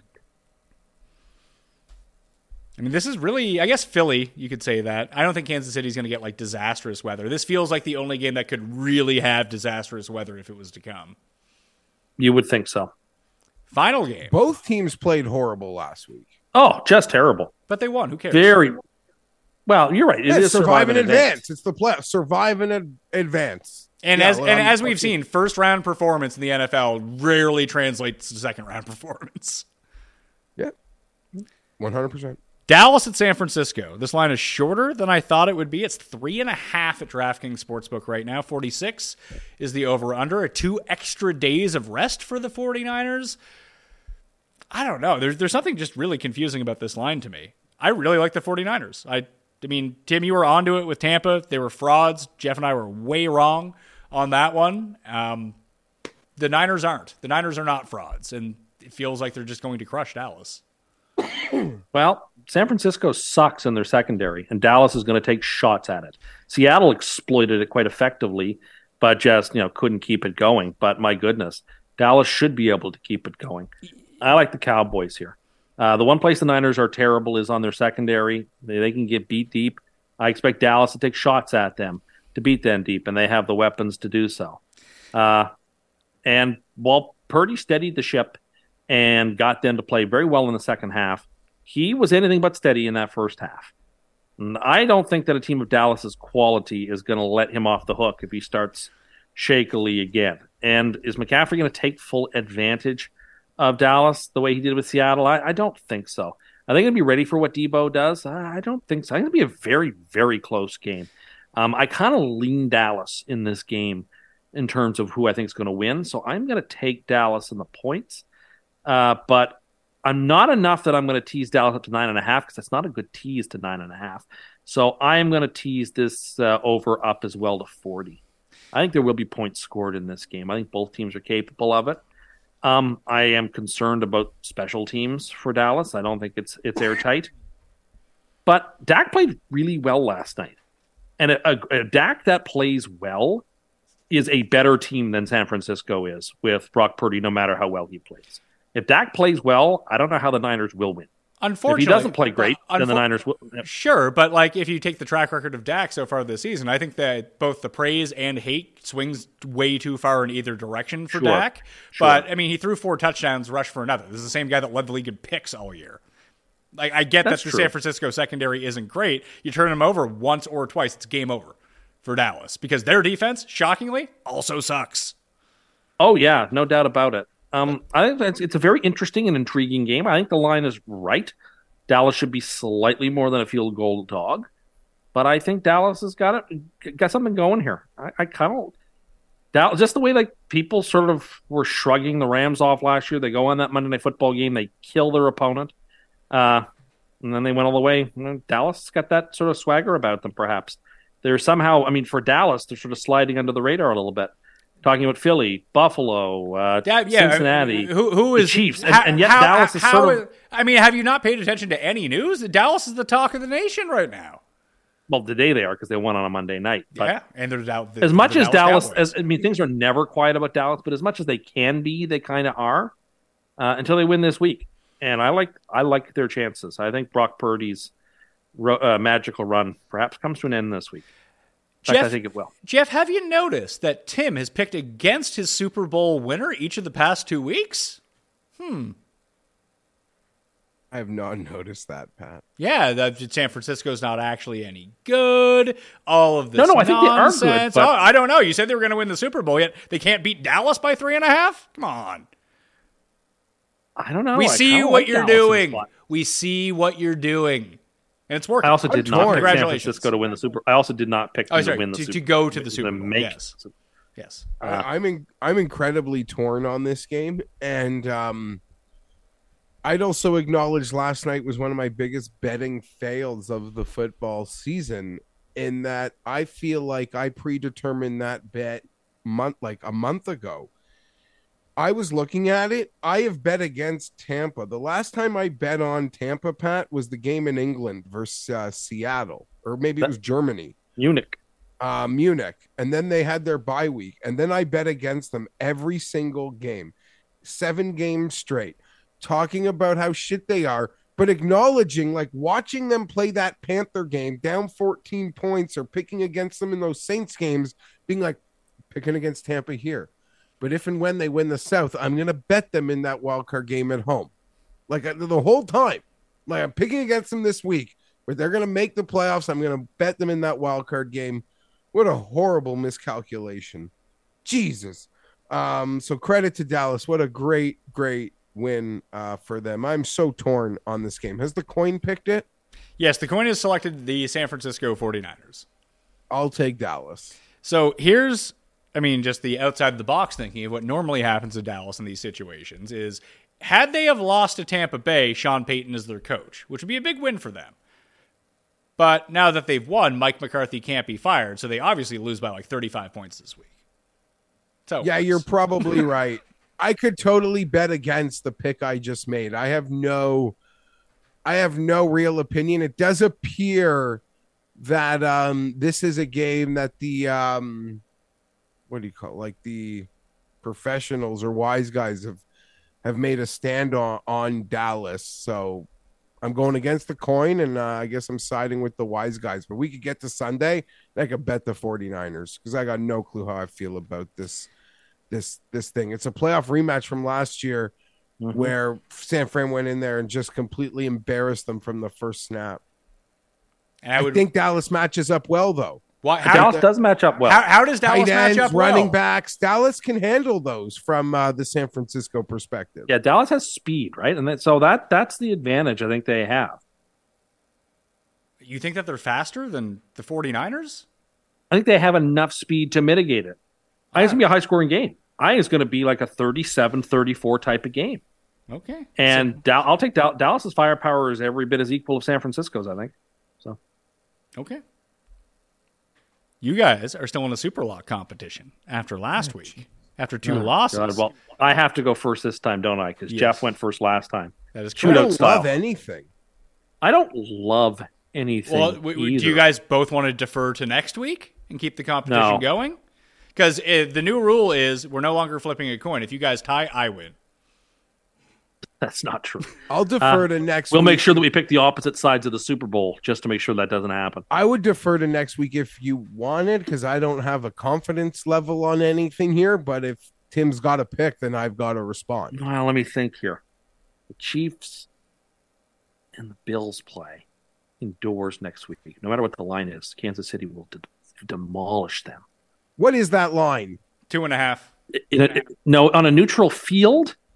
Bills minus 2.5. Yeah. No, the Chiefs can never be underdogs. Mahomes can never be an underdog in this game. The Bills were 2-point dogs in Kansas City. No, the Bills were favored in Kansas City earlier this year by 2 points. Yeah. Oh, yeah, Pat, you're right. You're 100% right then. I think the Chiefs have got to be. Well, I guess it also depends how this week goes, too. Yeah. The Chiefs kill Jacksonville and the Bills escape. Great. If Mahomes is getting points, that I love it even more. Let's just say they win with like equally impressed. Just make some picks for this week. No, I'll defer. No, there's no deferring. You guys both Jeff lose and I have decided to defer. I don't give a shit. It's a super lock segment. Make some fucking picks. And it's your pick first.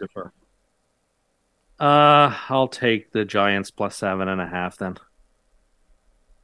Not the unbeatable Dallas Cowboys. I'm shocked. Jeff, your pick. I didn't even take them in my teaser, for heaven's sake, so I don't think it's that much. Why don't you take the over in one of these games then as your pick?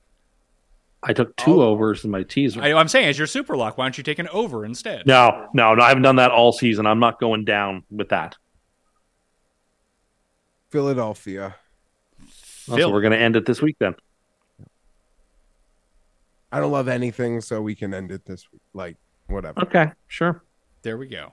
That will do it on the Pat Mayo Experience. Both DraftKings Listeners Leagues are down in the description, by the way. PGA, which locks on Thursday, and football, which obviously locks on Saturday when the game starts. So fill those up. They're both smaller this week. I haven't been able to tweet them out because I can't tweet anymore, and I didn't have them until today, like right before the show. I usually get them on Sunday, but I always forget about, I forget about holidays when we have them, Jeff. I always forget about like American-only holidays.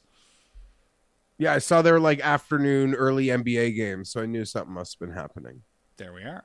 So I want to thank everyone. I want to thank all of you for tuning in. I want to thank the Coin and Paul and Jeff and me and Tim Undergust. Tim Undergust. That is not my name. For being here today. We'll be back next week with the championship games. Are we going to do anything for the week in between? I wanted to read, that show that I always release at Super Bowl time, like the Super Bowl menu show? I feel like we need to update that show, that maybe the three of us get together to come up with all of the things that are on the menu, and then I present it to Cam to make his picks for the best bet show.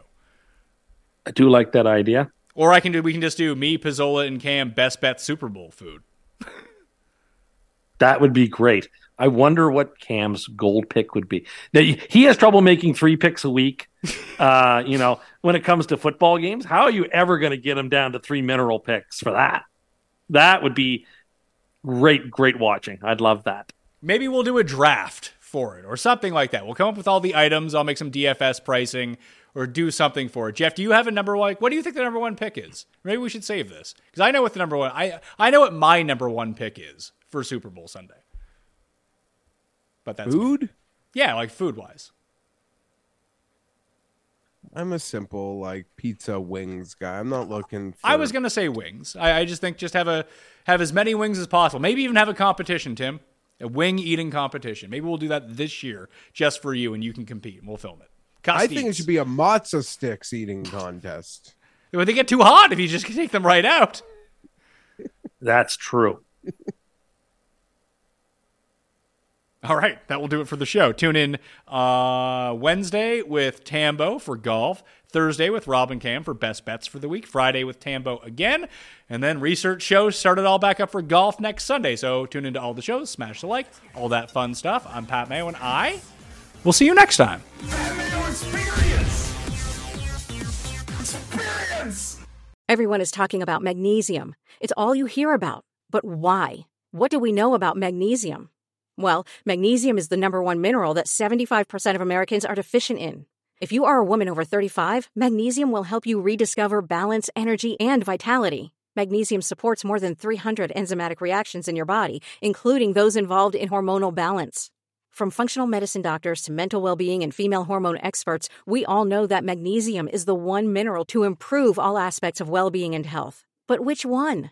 Magnesium Breakthrough from Bioptimizers, the trusted choice recommended by leading experts with 7 best-absorbed forms of magnesium to ensure your body receives the support it needs for overall well-being. Go to bioptimizers.com/balance today and use code BALANCE10 for 10% off. Support your journey to wellness at bioptimizers.com/balance. Magnesium Breakthrough from Bioptimizers, your foundation to optimal health and vitality.